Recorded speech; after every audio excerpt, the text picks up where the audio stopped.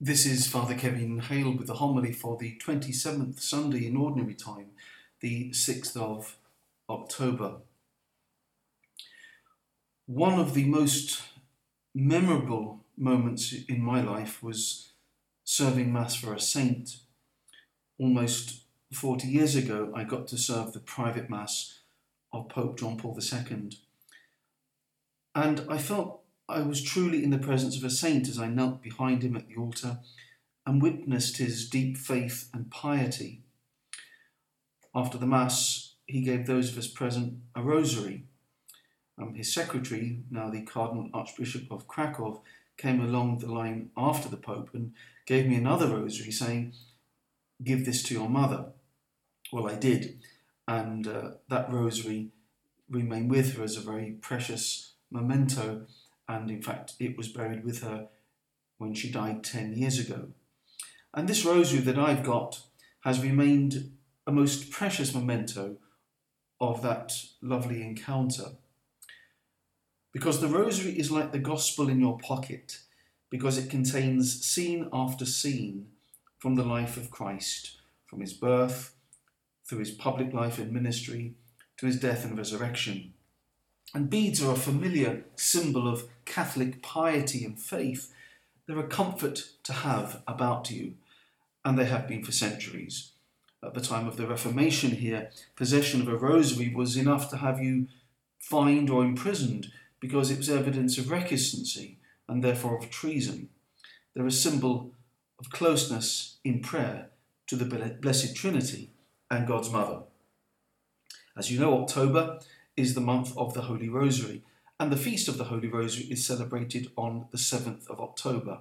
The first Sunday of the month is Rosary Sunday, and it was established like this by Pope St. Pius V in 1570, after the Christian forces at the Gulf of Lepanto were victorious through the invoking of Our Lady of the Rosary. Probably St. John Paul II did more than any other pope of modern times to promote and encourage this prayer. He preached and wrote about it often, and did something quite unique and innovative by introducing 5 new decades of the Rosary, the mysteries of light, which allow us to reflect on some events in the public life of our Lord. And he suggested that these mysteries be prayed on a Thursday. St. John Paul said that the Rosary was his favourite prayer, and we know that Pope Francis has spoken often in a similar vein and about his devotion to the Mother of God through this prayer. It's based on the Scriptures, because the Our Father and the Hail Mary are found in the Gospel. Also, the scenes that we reflect on and consider are events that we find in the lives of Jesus and Mary.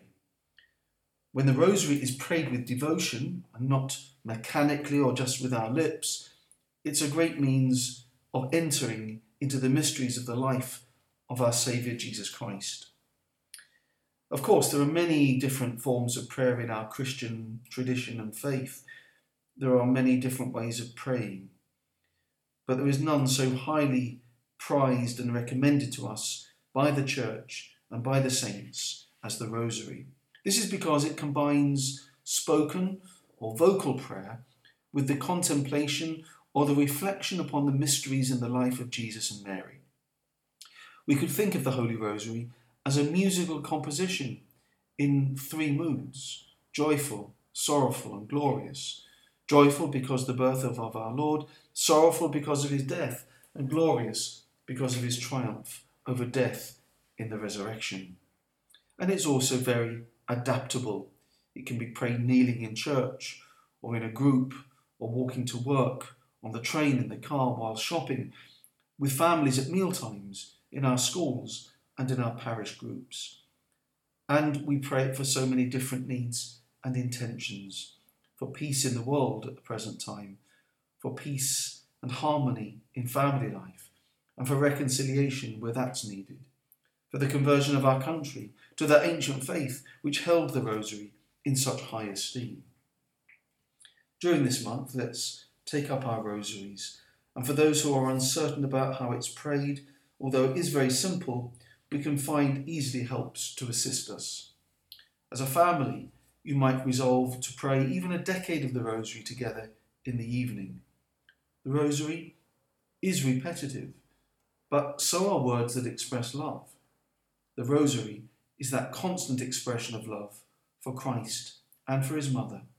Each prayer is a gift to them, and though we may find that we wander and we don't pray as we'd like, let's not be discouraged and give up.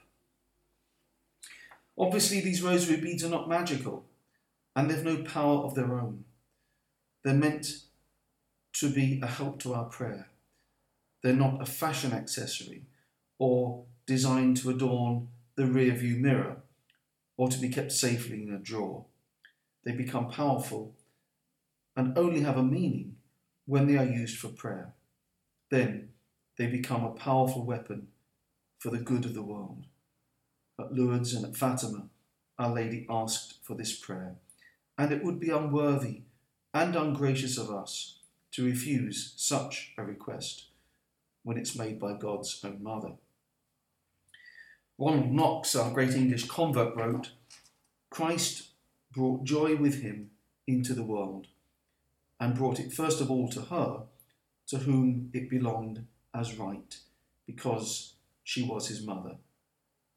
May the praying of the Rosary be a source of consolation for us and bring us the grace that we need to continue the daily struggle of living and of living holy lives here on earth. Let us pray. Almighty, ever-living God, who in the abundance of your kindness surpass the merits and the desires of those who entreat you, pour out your mercy upon us, to pardon what conscience dreads, and to give what prayer does not dare to ask. We ask this through Christ our Lord. Amen.